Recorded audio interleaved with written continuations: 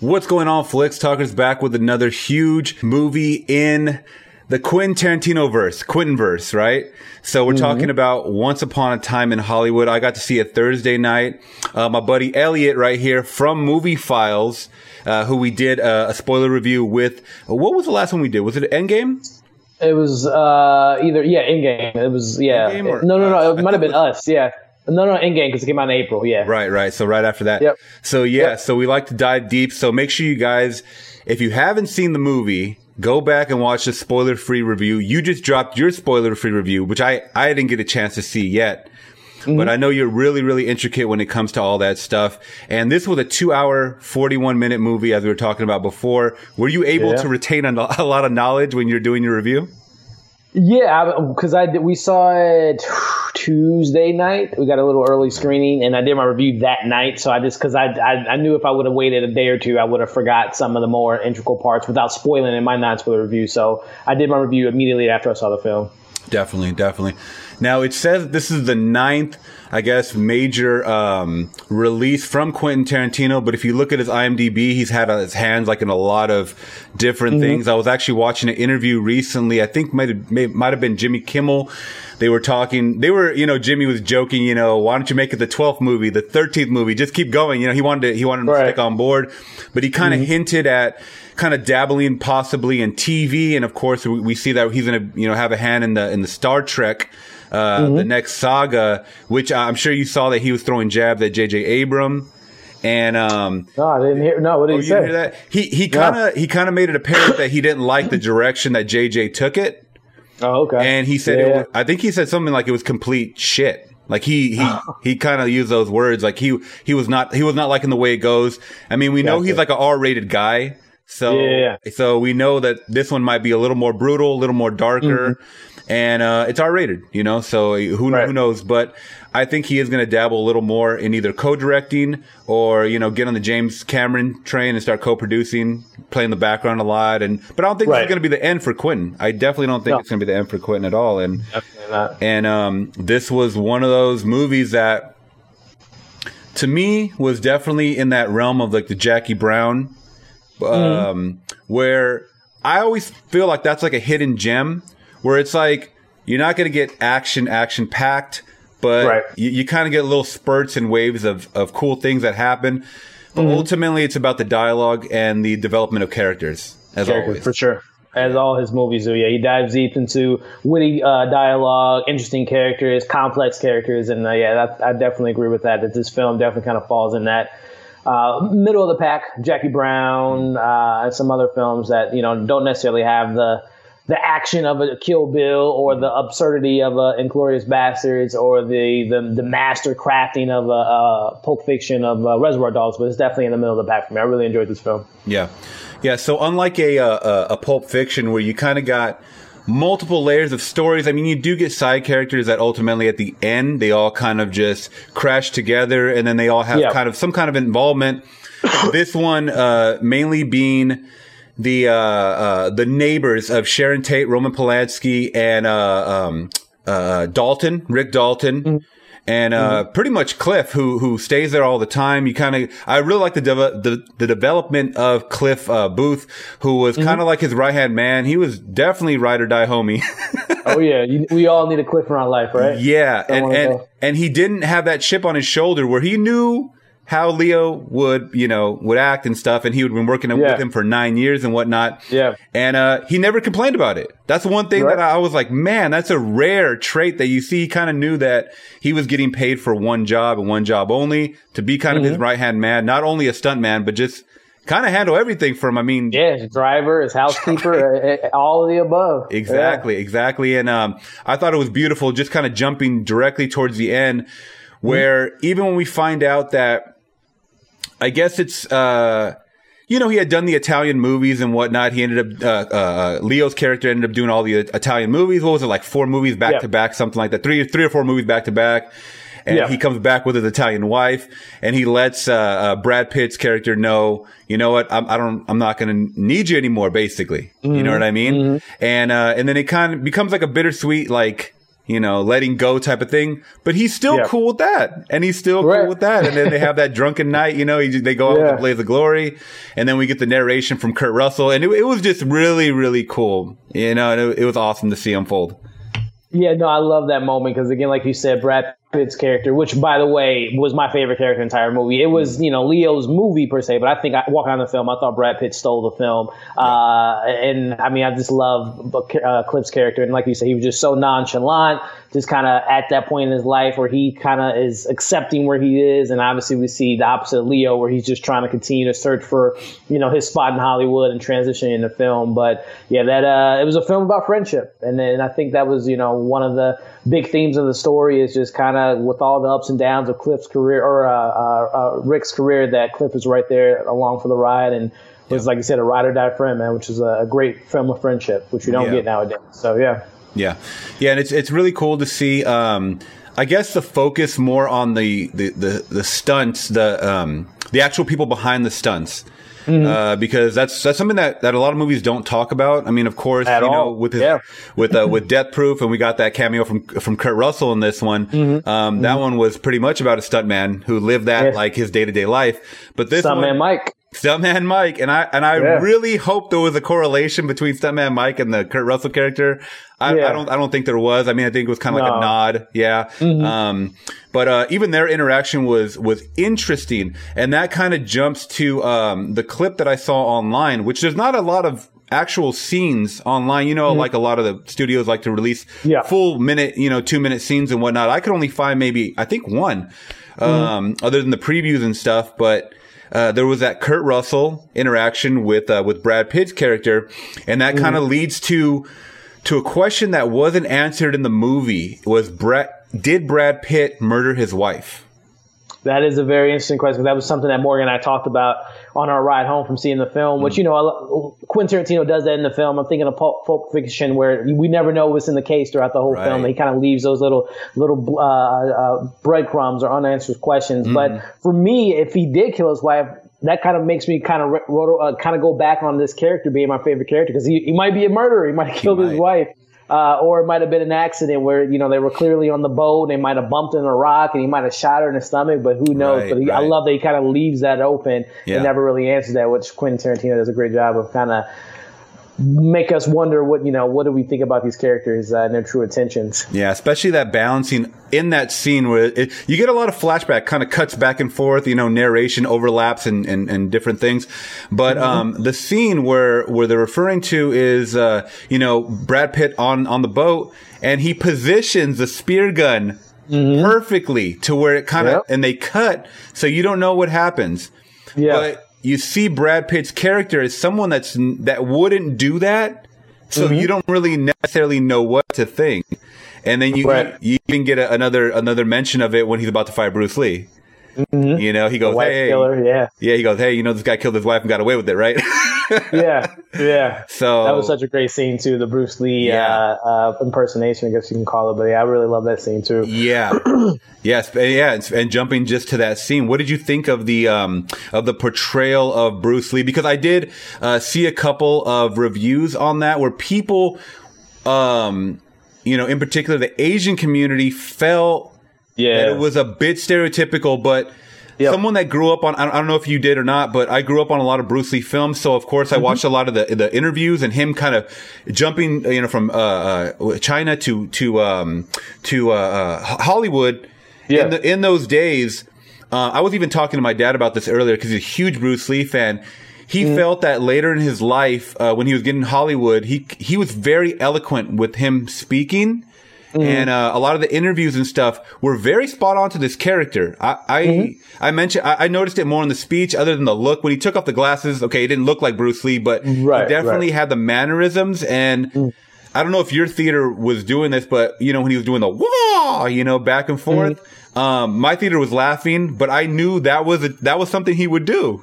Right. You know what I mean? I've read and seen a lot of the same interviews you're talking about, that some people were kind of offended by it. And I can totally understand that, especially Bruce Lee is such a icon for a lot of people and people grew up with him. But I'm kind of on both sides. I can see where Tarantino, again, knowing that the title is called Once Upon a Time in Hollywood, so it's Right. kind of fantasy world that he created.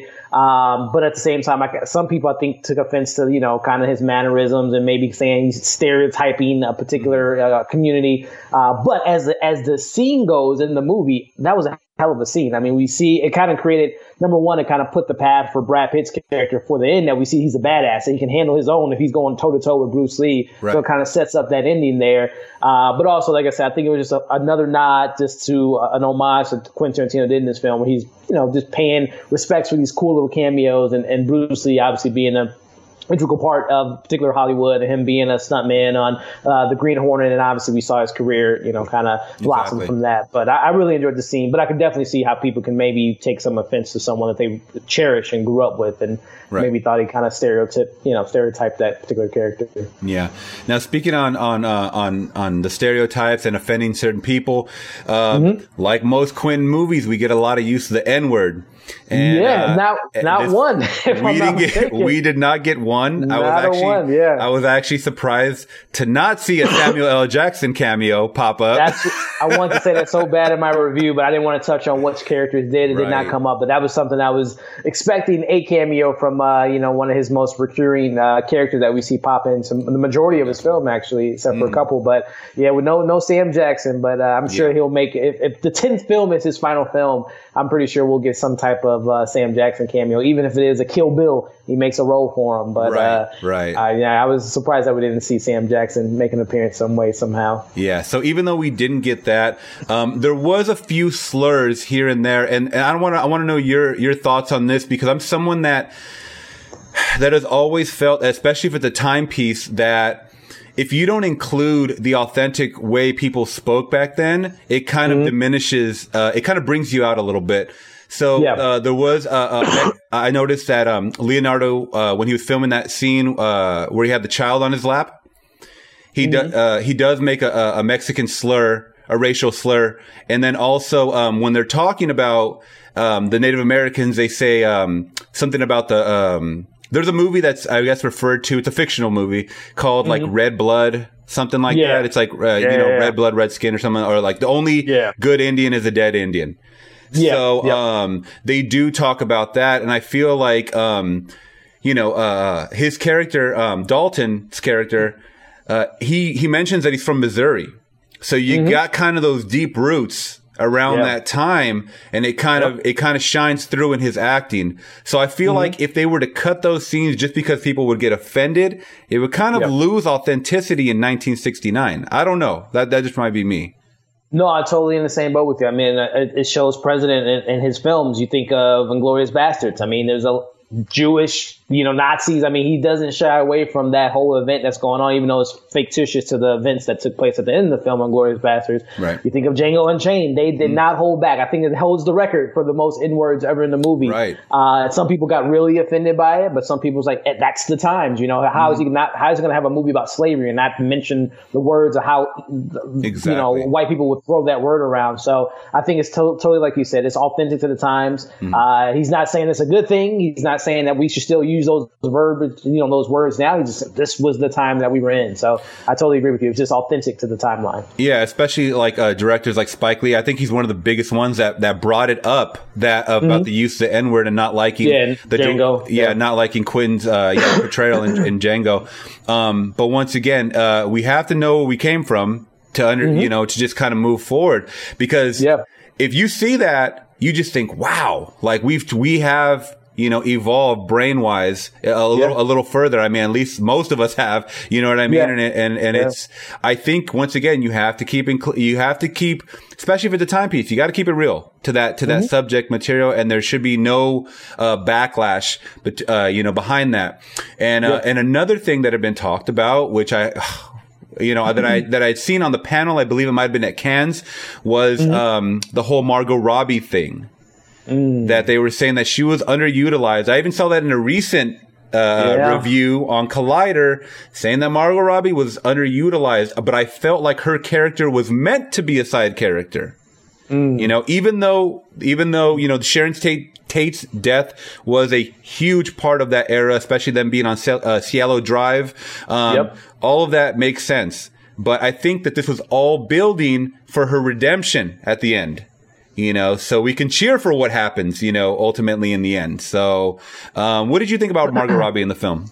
So actually, in my spoiler-free review, I brought that up. I was kind of on that fence, and I felt like I wanted to explore more of the character. And I thought, so kind of backtracking, I know when the announcement came out that he was making this film and who was going to be involved, Margot Robbie as Sharon Tate and Charles Manson, and everyone, their ears perked up and people got a lot of, really nervous. I believe it's the 50th or close to the 50th anniversary of when those events took place. But I really was thinking that, okay, if they're going to bring her in the movie, it can go one of two ways. He's either going to show those events and maybe twist it on its head like he did in Inglourious Bastards and pull. I don't know. I was just envisioning in my head that Bruce Lee was going to maybe fight Charles Manson and Cliff were going to team up and they were going to kill all the the Manson family, which didn't play out that way. Yeah. But at the same time, I almost felt like, and I love Margot Robbie. I think she's a great actress. I think she's a great person in Hollywood and she's building her own path.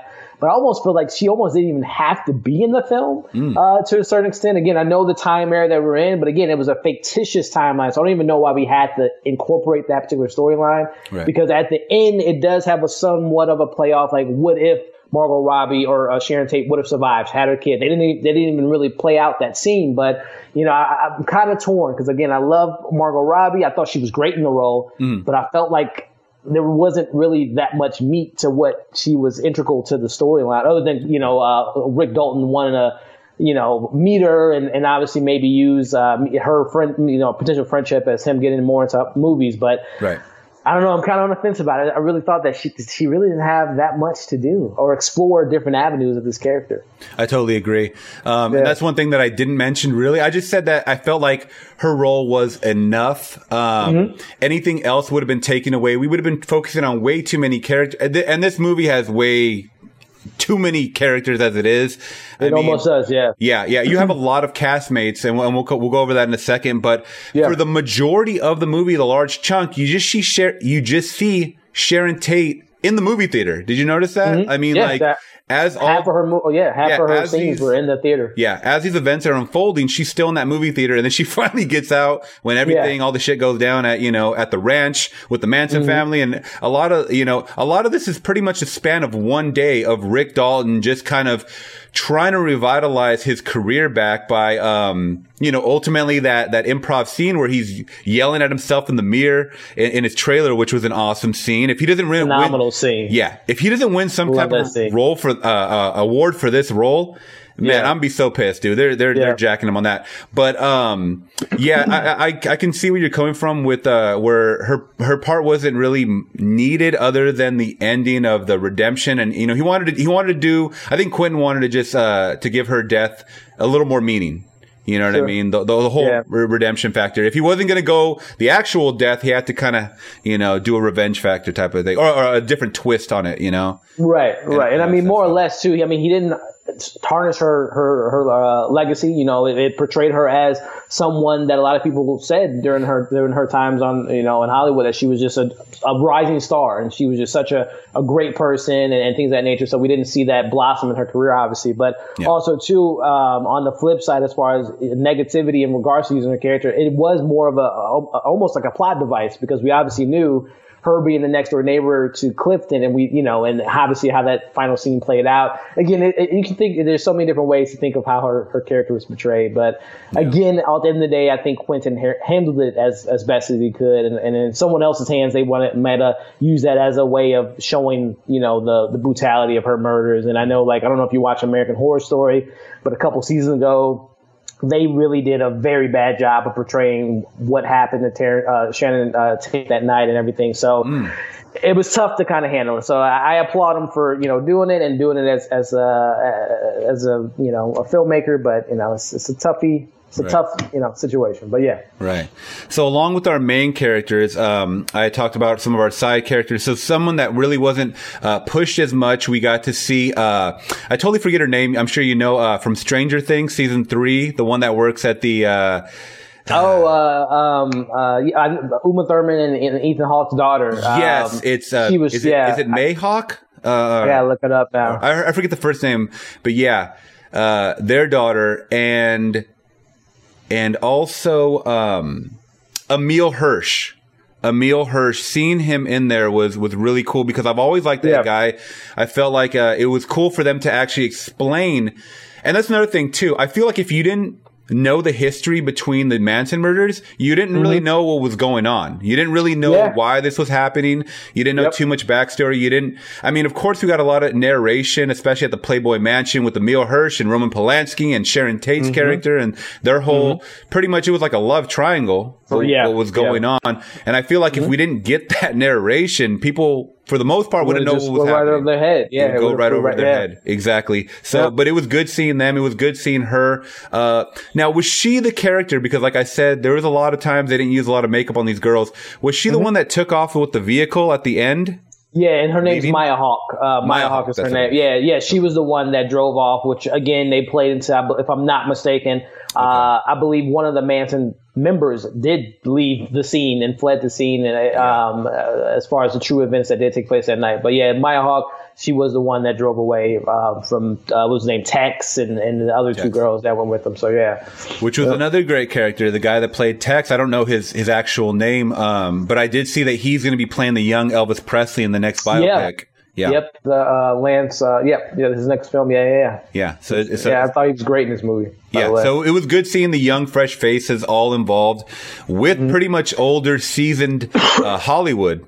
And another character was James Marsden's character. He was supposed to play a young Burt Reynolds. Mm-hmm. Did you hear about that? And I guess his scene was cut. His was one of the scenes. I remember seeing him on the cast when they were announcing all the people, and that was one of the people that didn't get which again, a 2 hour and 40+ minute movie. There's definitely got to be cuts made, but I was looking forward to seeing him portray. Yeah, those a lot of Hollywood they wanted to focus on. Also in the end credits, I don't know if you saw, they had Tim Roth, but in parentheses it says cut. So another major player in the Quentin verse that was cut. I want to know if there's going to be something included in the Blu-ray that has reasons for all of this stuff, because we need to know why. Cut, final cut, deleted scenes. That's going to be a hot Blu-ray, and I'm definitely going to pick it up. I can definitely see him including those extended version of this film for sure. Right. So another thing I wrote down was that Quentin Tarantino's foot fetish is back. So we got to see a lot of. We got to see it a lot of. Yeah, the girl in the car that he picked up, the hippie, and Margot Robbie in the movie theater. The movie theater, yep. Yeah, putting her feet up. So he hasn't let his foot fetish stray. Yep. The legacy continues of the feet. Yep. Yeah. So the Manson family, the whole scene of the Manson chunk. What did you feel about that? Because I don't know how accurate was that. Was that accurate about them actually living on the ranch? That part, and that's the beauty of a film like this. You kind of, do your research and kind of find out what part was true, what part wasn't. I haven't found that particular information yet. I wouldn't be surprised if it has some type of, he stretched, that storyline a little bit just to kind of add it to the script. But I'll have to look it up. I'm not really too sure if that's where their headquarters or whatever you want, their lair was that they lived on. Okay, and that was something that I also talked about in my spoiler-free review. Talking about unnecessary scenes, I felt like that scene stretched on a bit with Brad Pitt and is it Bruce Dern, the older man? Yeah. I felt like that was a bit unnecessary. I understand why he was doing it, to see if they were lying or not. And Dakota Fanning blew me away, by the way. Unrecognizable for a lot of people. I knew it right off the bat because I've been a big fan of hers for a while. But Morgan knew who it was. And I'm like, oh, wow. But I love that. It almost reminded me of Charlize Theron in Monster. Mm-hmm. You know, so she stretched her acting ability a bit and definitely played someone that was, I guess, the mama bear, the leader of the cult. Mm-hmm. So, well, at least, holding it down on the female end. Right. But, I felt like that scene could have been cut. It started to become less and less suspenseful as they actually showed him. And I felt like, it was kind of building up to something with, maybe I thought she might have wanted to pull a shotgun out on Brad Pitt, or we might have lost him early in the movie or what, but I just felt like that was a little unnecessary. But, once he's walking up to the ranch and you kind of just see him, all the girls hanging out, it got a bit creepy, but I actually like the whole showing them dumpster diving, because they really used to do that. Yeah, they really used to do all that and hitchhike and they were basically walking through all the rich parts of the neighborhood, it was pretty much like scouting out their next heist. Yep. Which they really did. So I thought all that was really cool to see going on. And it was almost like nobody noticed it. They would pass right by them. Yeah, they would pass right by them and didn't even notice it. Yeah. Actually, I really enjoyed that, Rancy. I know what you're kind of talking about kind of long at the tooth at times, and it was ultimately to set up kind of a big reveal and kind of a joke at the end that, we're thinking, oh man, it's going to get dark now, but it was kind of, we saw that the character was still alive, but I think it was more or less just kind of introduced the whole idea of the cult and introduced Tex and kind of, the beef that they would have had at the end when they saw each other and they recognized each other. So, but again, it's just one of those Quentin Tarantino's film when you think he's going one way, but he kind of misdirects things and kind of ends up being used for the comic relief of that particular moment in the movie. Definitely. Now, I know Willie wasn't the main focal point of the advertising of this movie, but Charles Manson, you see him in the trailer. You only get a few minutes with Charles. Few minutes? That was more like 30 seconds, right? Well, where he's walking up and he's talking to Emile Hirsch and Sharon Tate sees him out of the corner, just says, hey, and stuff like that. It was a very, very small and I felt deceptive tactic. I understand, once again, it would have been over a 3-hour movie, but what do you think of the lack of Charles Manson in this movie? Again, I think, and this is one of the few times that I think Quentin might have had restraints and kind of holding himself back. Because again, we know that what he did with Hitler and Inglourious Basterds, he held no things back. I believe he shot him 1,000 times in Inglourious Basterds, and obviously what he did at the end, how they handled the slaves getting out of the Django and everything. He doesn't hold back. When he has, someone has done some violent things, he does not hold back. So I was very surprised that he didn't have more scenes with Charles Manson. And again, my initial thought was that the final scene might have played out that would have Charles Manson was actually the one that went with his cult and tried to, and again, the true story of it, they weren't going after Sharon Tate. They thought there was an old associate of his that lived in the house, and they obviously had moved out. So I thought that they were going to maybe have him wrap it back around, and we were going to get a Charles Manson being taken out by Bruce Lee, but obviously that didn't play out. But I was very surprised that he didn't include Charles more in the story. But again, I think the whole thing is very touchy. It's a very tragic incident that happened many years ago, but I think that he could have included more, but I don't blame him if he didn't want to incorporate more of that, one of the most disgusting human beings that ever walked the earth. So it's interesting. And that was another thing too. I mean, other than, unlike Inglourious Basterds and Django, we're talking about people that have perished and died. So him killing them off, They weren't alive at the time. I believe, did Charles Manson die last year or was it 2 years ago? I have to look it up. I believe it was a couple years ago. Yeah, because I want to say that this might have been after he had died that they were started filming this. So, I mean, I don't know if he was alive during the filming of this because that might have changed his perception a little bit, like November 19, 2017 is when he passed away, or when they killed him. Yeah, okay, and which makes perfect sense that he was probably writing the script, pre-production was going on. Exactly, yeah. Right. And my girlfriend had made a good point too, is that I believe some of the Manson family girls are out, and most of them are still alive. So that's another thing too. Is I would wonder. I mean, I wouldn't want to dig deep, but I wonder what their take on this movie and their portrayal in the movie, especially the girl that gets torched at the end, brother. Oh yeah, I mean, you can look at it one of two ways. Because I know I was watching a Collider review as well. I know they had mentioned I can't remember who brought it up, but some people feel like Quentin Tarantino handles his female characters kind of violently as far as how they either die or how they're portrayed at sometimes, and they felt like the Tex character went out within seconds, but the two girls went out very violently. And I know some people have they keep an eye on that on Quentin Tarantino's film, how he handles female characters. But I looked at it as like they were just hard to take out. They were, I don't want to say strong women. They were psychopaths, but they were rough. They didn't go out as easily as Tex did. I mean, with Brad Pitt bashing the girl's face in the fireplace, and obviously the torching, which was a great payoff for that one scene with Leo's character. But no, it was interesting how they perceived how Quentin Tarantino portrayed them on the screen. I mean, very violent. Yeah, I really enjoyed that scene very much because once again, it's all leading up to, if you already know how these murders played out in real life, it's that much more satisfying that you want to see these characters, even though they were real characters in life, kind of get their paid dues, you know, like they got what was coming to them in the most violent way, whether it was females or not. I don't look at it like that. I mean, if they were if they were 3 men total, I would have still been cheering like, kill these suckers, you know what I mean? Like in the most brutal way possible. And I did see that Collider thing too, and I was that's one thing that I didn't like that they brought up, is that of course they're trying to, but he's done this and he's had it flip side. I mean, with Death Proof, where they murdered the shit out of Kurt Russell at the end of the movie. So it's like Hitler and Hitler once again, and he has this brutality factor where every time he's interviewed about it, he goes, look, this is a movie. We leave it on screen. I'm not really talking about like I have a fetish for killing women. Like, you know what I'm saying? So it's, I think that really needs to get thrown out of the window, and it's kind of a dead horse they keep beating. But let's just jump right to so we don't make it too long. Let's just jump right to that final, I guess, ending scene. Unless you wanted to talk about something else before we get to that.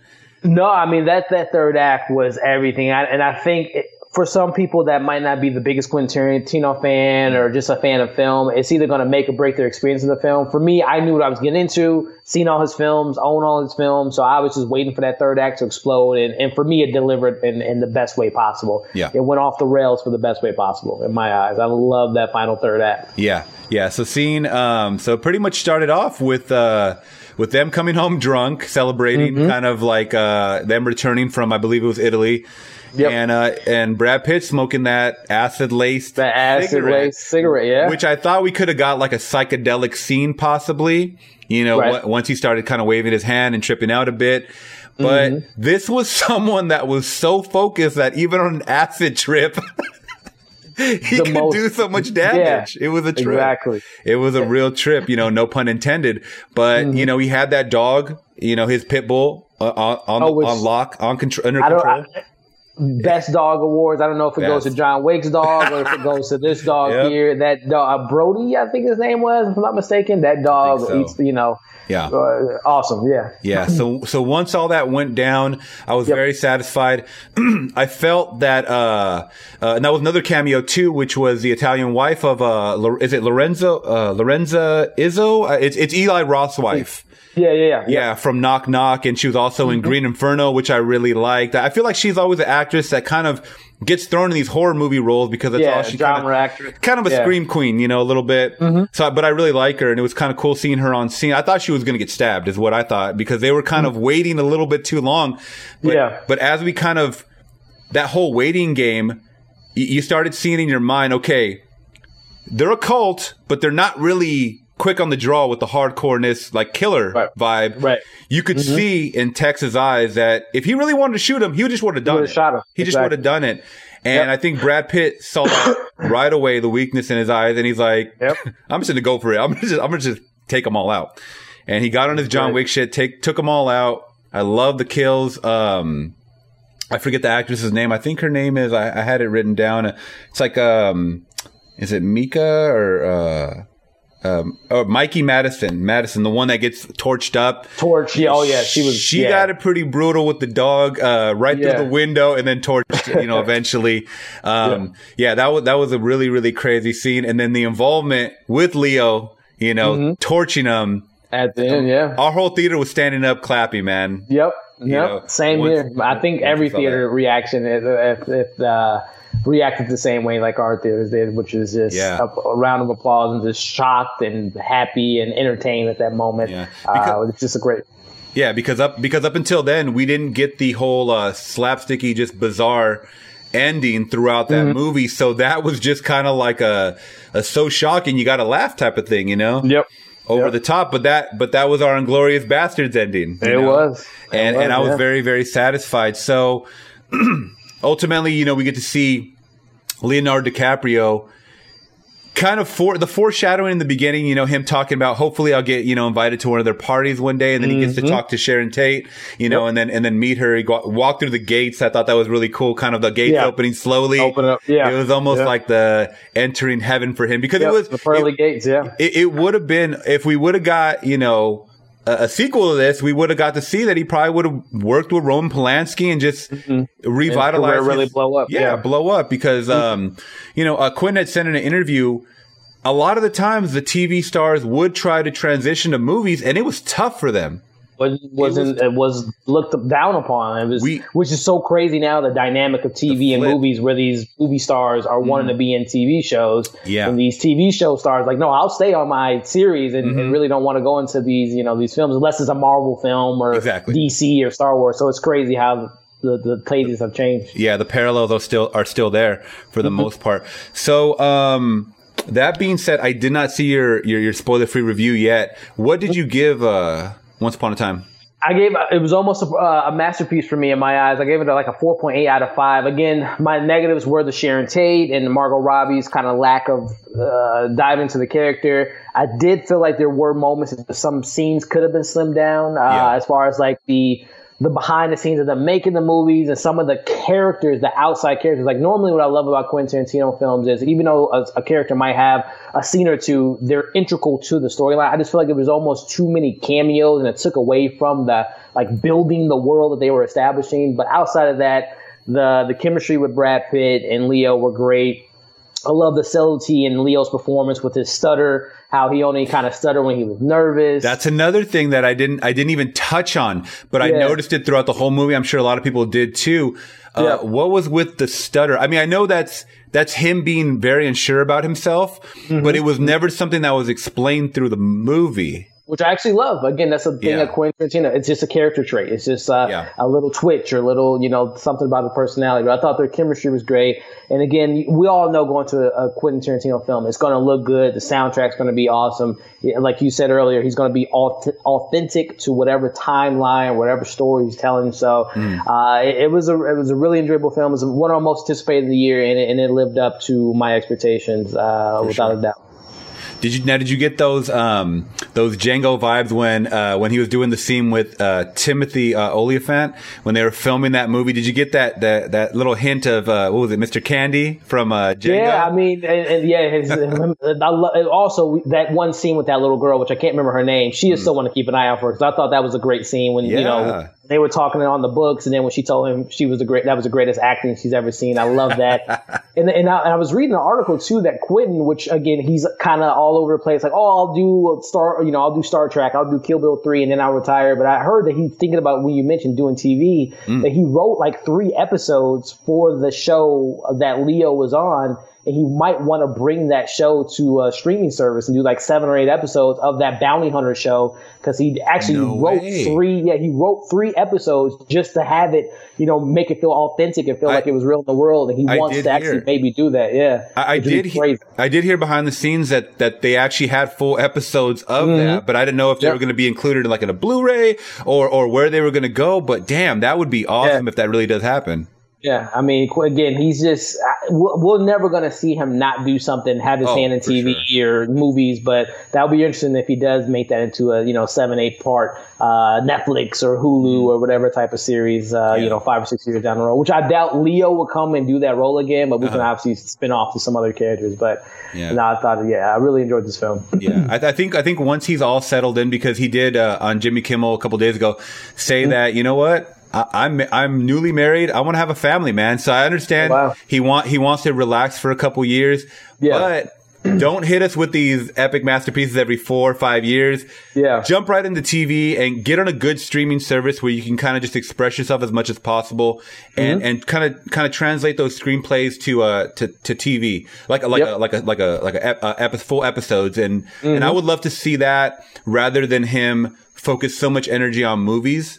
Sure. Because, I mean, before we know it, man, we're all going to be old, man, and we'll be waiting for all these movies in between, And I think he should make that jump. But so my next question is, where do we rank before we give our top? Because remember, I was talking to you, and this was so hard for me to do, to kind of rank my top Quentin Tarantino movies. I've always tried to do it in my head. I have to write it on paper because it's so damn hard. I got my list right here. Yeah. So where does Once Upon a Time in Hollywood rank in the Quentin-verse? So right now, out of the 10 films, I know that he just recently came out, said Kill Bill 1 and 2, or he looks at it as one film, which I can completely see that. But right now, it falls as my number 6 Quentin Tarantino film, kind of right in the middle of the pack. Right below, kind of, doesn't kind of get in that top tier with Pulp Fiction and some of his other ones, but it's definitely, I enjoyed it more than The Hateful Eight, The Death Proof, Jackie Brown. So it's right in the middle of the pack for me, number 6 right now. Okay. So mine was a bit higher. So mine, I'll just tell you right here, it ranks number one for me. Number one. It does rank number one because I used to watch those Pulp Fictions over and over again. I think my heart is for some reason I got a little more invested because this is based loosely on a true story. Right. As far as the times go. And that's another reason why I love Django so much is because even though it was very spaghetti, it was very, a lot of craziness going on. It was a timepiece that for some reason that trueness factor just bumps it up so much a notch for me. Even though some things are turned away. So my honorable mention for number 4 would be Django Unchained. Just because it's definitely that's one of those. Number 4 too? Yeah, that's my number it was your number 4 too? Mm-hmm. Okay, Django. Cool. Just because it was an overall fun, powerful, Django, hopefully we get that Django. That's another thing too, is the Django and Zorro movie. Zorro, the spinoff. Yeah. So I don't know if that's going to be, if you've heard if that's going to be like a straight to streaming or if that's going to be a major motion picture thing or if I think it's going straight to the theater. I think they have a writer and I think they have a director attached to it and he's going to be executive producing in it and having some input on it. But that would be really interesting to see how that film plays out. So that was a cool character rise that I loved seeing. I loved his interaction with Christoph Waltz in that movie. Number 3 for me was Reservoir Dogs. So Reservoir Dogs and Pulp Fiction have always been it's always been that, which one is better? Yeah. Even though you get a lot more going on, a lot more characters in Pulp Fiction, that one setting of Reservoir Dogs, and of course him being his kind of like breakthrough movie, besides like the True Romance movie and stuff. This one, something about Reservoir Dogs, the character development, the heist factor, the dynamic of it all, and in one setting, it just left a very big impression in my mind. And then number 2 had to have been the Inglourious Bastards for that whole factor of the it being true, not true, but a more of a time period piece. And of course, the fun interaction. And then, that is one of my most iconic scenes of all time. The scene in the basement bar, where shit goes sideways. Yep. When he would 3 or 3, what is it? 3? Yeah, he held up that, I guess. 3. I guess it's supposed to be like this or whatever. I think he did it like that or something like that. Yeah. But just those little subtle details, you know what I mean? And another one that was long and drawn out, but it was just an awesome payoff film. And then number 1 being Hollywood. Once Upon a Time in Hollywood. And not because it's so fresh in my mind, but it's because it just, I don't know. There was something about it that makes me want to just go out like today and watch it again. And then even go back tomorrow and watch it again. And I think it was the whole, he spent so many millions like revitalizing Hollywood. If you come out here today, that's what I would. Yeah, I would imagine people in Hollywood just like, this is where I live. I go to work this way. I go to whatever. Yeah. There's no way it looks like that. Like nowadays, everything looks so different. And I was really trying to pick it apart. Like, okay, I wonder if I could see this building, or if I could see this, and all the cars, all the people, everything looked 1969. Yeah, it's authentic. Attention to detail. Yeah. So I think that in itself, it was a different pace for sure. Made it number 1 for me. Gotcha. So, and I know a lot of people are going to disagree with me, and they might not even be in their top 3. It's your list, though, it might not even be in their top 3, but I think for sure that this was the most satisfying to me. Gotcha. Yeah. So ending off, where does Quentin go from here? I know we kind of talked about it a little bit, but where does Quentin go from here? That's a great question, man. I know he's really campaigning about doing this Star Trek and saying that it's a loophole, that he really doesn't count it as a 10th film because it's not, we all know Quentin Tarantino does original stories and he doesn't jump into franchises. So it wouldn't be a Quentin Tarantino type of IP. But if he does jump into Star Trek, which I'm not, I'll be up front, I'm not the biggest Star Trek. I'm not a Trekkie. I've only watched the J.J. Abrams. So that when you brought that up earlier, I enjoy those films, except for the second one. But I like the first one. I like Beyond. I can't think of the third one, but that's my only exposure to Star Trek. I never watched the shows and all that, so it'll be interesting to see his take on a Star Trek and a rated R version of it and see how that goes. But personally, and especially the last couple of weeks it's been talked about, I would love to see him do a Kill Bill 3 and kind of wrap up that story and see an adult version of Vivica Fox's daughter. Definitely. And hell, maybe have Maya Hawke, Uma Thurman's real daughter, make a cameo or be someone she fights in the film. That would be really cool to see. But I would love him to do Kill Bill, because that's actually my second favorite Quentin Tarantino film is Kill Bill Volume 1. I love that movie. The martial arts, the story is just so great. So I would love to see him do a Kill Bill 3. If it is his swan song as far as feature films, I would love that to be his next movie. But then, as we talked about, if he does go into TV, that would be great, because we know him to be such a character, focusing on his character, his world building. So being able to see like a 10-hour film of his focusing on these different characters or a timepiece would be really cool if he jumps into TV, which I can ultimately see him doing that without a doubt later in his future. Yeah. If we do get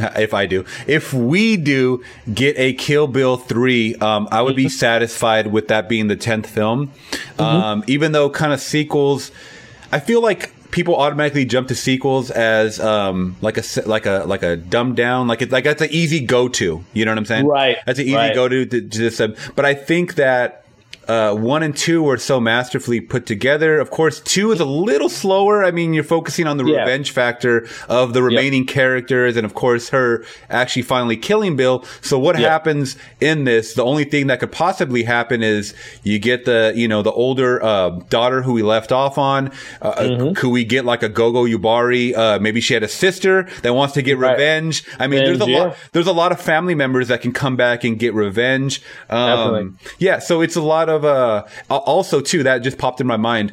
I was talking with a coworker that the final scene for Once Upon a Time, where we get, the brutal killing of all the characters, it reminded me of Kill Bill 2 when Uma Thurman fights, I forget what the patch, with the one patch, what's her name? Yeah, her name's slipping me right now, but I know exactly what you're talking about. Yeah, that actress, those close-up shots, and then just the kind of sound effects, just like and then the smashing of the, of different body parts and stuff like that. It really was reminiscent of that scene where they're fighting in that small trailer.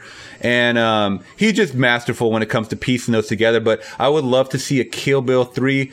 If not, he's going to have to focus a lot of energy on creating something brand new. And but not to a point where, like, look, this is my 10th film, the fans are going to want it. Because I feel like he's never been one to worry so much about what the fandom says. He's just doing his own thing. Doing his thing, He doesn't give a shit really too much about the critics. I mean, we see him going at the critics all the time, so that's not a problem. So I think him just kind of just letting loose and coming with an iconic either original or somewhere in the Kill Bill realm would be satisfying to me. I mean, he's tackled everything so far. Westerns, horror films and Death Proof to an extent, a war film, a heist film, a comedy. So, I mean, he's touched on every genre, which is, again, goes to show just how versatile and how he's one of the greatest directors in my eyes of all time. So whatever he does next, I'm totally on board with it. And I always say this, even his lower tier movies like Death Proof or Jackie Brown, those are they're still enjoyable. They're not bad films to me. Exactly. They're different. They're for a different type of audience sometimes. And, but I don't think that they're necessarily bad movies. I think that they're just not up to par with the Pulp Fictions, the Reservoir Dogs, and Inglourious Bastards and whatnot. So, I would love to see that transition. And it's funny, I gave it a 4.8 as well out of 5. Great minds think alike. Yeah, man, definitely. So before I let you go, man, is there anything new that you want to plug or anything that about your channel that we don't know about, or let people know if they are new watchers, what you do on your channel on Movie Files? Yeah, definitely, man. No, I appreciate it. We do, we talk about the latest movies, whether it is on the big screen, like we, non-spoiler review of Once Upon a Time in Hollywood. We talk about TV. I just shot my review for Big Little Lies on HBO. So we talk about our favorite shows. Recently, Stranger Things. We will be doing a review for Euphoria. We try to react to the latest trailers. As you know, trailers drop at 6 a.m. or they drop at 5 p.m. It's so hard to keep up with them. And then by the time you get home from work, you're just like, it's already a million different videos on it. But, we try to react to the latest trailers. And then we, for just appreciation to a lot of our followers and subscribers, we do unboxing videos, and we tend to do giveaways too. So we just did a giveaway for Shazam, and we'll probably do one for Endgame too. So we're all about, just like your channel, we love talking movies and TV, and we love, the community that we built. I was fortunate enough to meet you and meet other awesome people in this community. So we're all about having fun and positive conversations. So definitely check us out at Movie Files and follow us on all of our social media accounts, on Twitter and on Instagram and all that fun stuff. Yeah, definitely. I'm going to put all your information down below as always. It's Movie Files on Instagram, and it's a Movie Files Live on Twitter, correct? Yes, sir. Yeah. So we'll put all that down below, guys, so you guys can check him out. So yeah, it was fun talking this movie with you, man. And what's going to be your next movie? Did you have one in your queue that you're going to be watching? It's probably a film that's going to be ridiculous on every sense of the word, but I'm probably going to check out Hobbs and Shaw next week just because I'm a big Rock fan. Growing up watching him as a wrestler and transitioning into film has just been awesome to see. So that's probably next on the list. And then from there, I can't think of anything else outside of the horror film. It. Super excited for It Chapter 2. I know you didn't really like the trailer, so I remember seeing your trailer reaction. So you know what, with It Chapter 2, I think it's going to be a good movie. I just think the trailer wasn't well presented. Did you see the runtime of the film? They announced the other day. What is it? 2 hours and 45 minutes. Longer than Once Upon a Time. 2 hours and 45 minutes. And I mean, right now, the very early screenings have been nothing but great that they've said. Because I think I'm really involved in the It world. This is going to be a very dark. I'm one of the people that didn't think the first It was scary just because I grew up with horror films and it takes a lot to scare me. But I was very entertained by the coming of age and the storylines, and Bill Skarsgård was awesome. But I legit think this will be a fantastic horror film. It's going to get very dark. It's going to surprise a lot of people how dark they're going to get in this film. Oh yeah, I'm actually really excited for that one too. Despite my trailer reaction, it's just it comes down to the whole presentation of everything. I know it's going to be a phenomenal film because the teaser itself I thought was a little better and kind of creeped me out a little more. The first movie I thought was very, very scary, and even though it was a little darker than the actual TV movie, I grew up on that. I thought it was actually well, obviously, I mean, times have changed. CGI gets better, and all these editing skills get a lot better. And I thought that this was a cooler follow up than maybe like a remake, like Pet Sematary. I wasn't a fan of the Pet Sematary, the newest one, as much as I was the original. Even though even though we talked about that main guy and that had a lot of its, we had gripes with it and whatnot. But I think this It Chapter 2 needs to be the final nail in the coffin. I don't want them to do what Hollywood does. If it makes money, we're going to get multiple sequels. Kind of like what they're doing with Halloween. God dang, man. Why are they doing back to back. Why are they doing this, man? Come on. It's my favorite iconic slasher is Michael Myers. I take him over Jason, Freddy, Ghostface, Leatherface, all of them. I love Michael Myers. So the more, give me more. And I love that it's back-to-back years. And Laurie Strode is back. So I'm excited for those news. I think that the franchise is in good hands. Yeah. I'm hoping they don't pull, Season of the Witch and they just completely go off the rails. But I have faith in the director and everyone involved. I'm very excited for Halloween come the next 2 years. Okay, for sure. But yeah, my next movie actually is going to be Hobbs and Shaw too. Gotcha. So I'm excited for it, man. Yeah, we had reserved. Yeah, we had reserved our tickets for that, kind of knowing how bizarre it's going to be. It's going to be, just kind of. I know what I'm getting into. Yeah. You already know what you're going to get yourself into. I think the audience score is going to be very high. I mean, I showed you my movie card. That's another thing, guys. If you guys go on his Instagram, he does these movie cards. Is that what they're called? Postcards or movie cards? Movie scorecards. Movie scorecards where you can actually predict along with Movie Files their predictions, and then just kind of like, what do you think the audience score is? What do you think? How much money it's going to make and whatnot? It's a real fun thing he does pretty much weekly, right?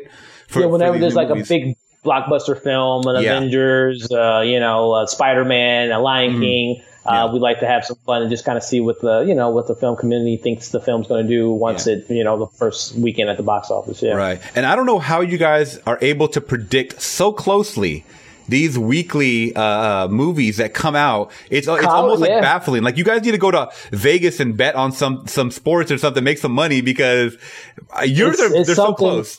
Yeah, it's something. In college, I actually had a course that was not necessarily box office focused, but like how producers think about their films and how they're going to market it. So that was one of the things that we talked about in that class was like every week we used to do box office predictions, and we used to do like, okay, based on, this horror film, what did The Conjuring do versus, another. So it's something that I love doing week to week, and I have so much fun doing predictions, and it's something that I have a lot of fun with every week. Well, you guys are good at what you do. I love your channel. You guys need to keep it up. Keep knocking out as much content as you can. Who cares if the trailer reactions are late? Just keep doing them every day.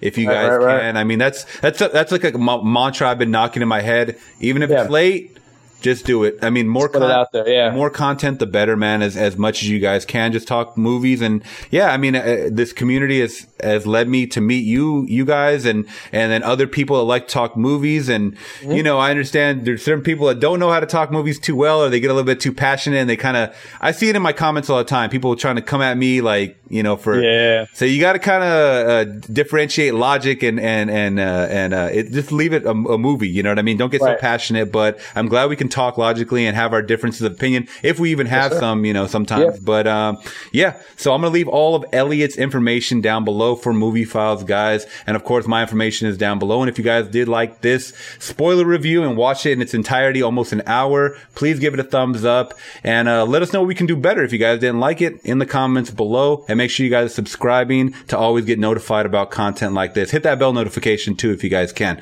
All right, till next time, Elliot and I are gone. Peace.